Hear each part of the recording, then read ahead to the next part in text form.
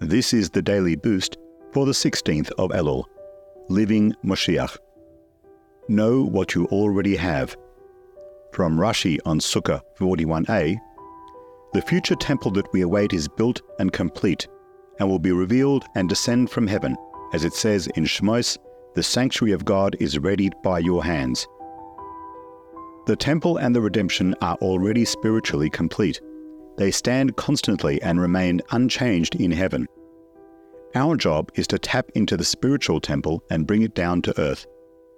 One of the primary ways we can achieve this is by studying about Moshiach, the redemption, and the temple.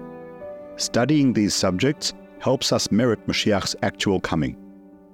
However, this study is not simply a formula that causes Moshiach to appear. Understanding the spiritual essence of Moshiach teaches us how we can begin experiencing and living a state of redemption now.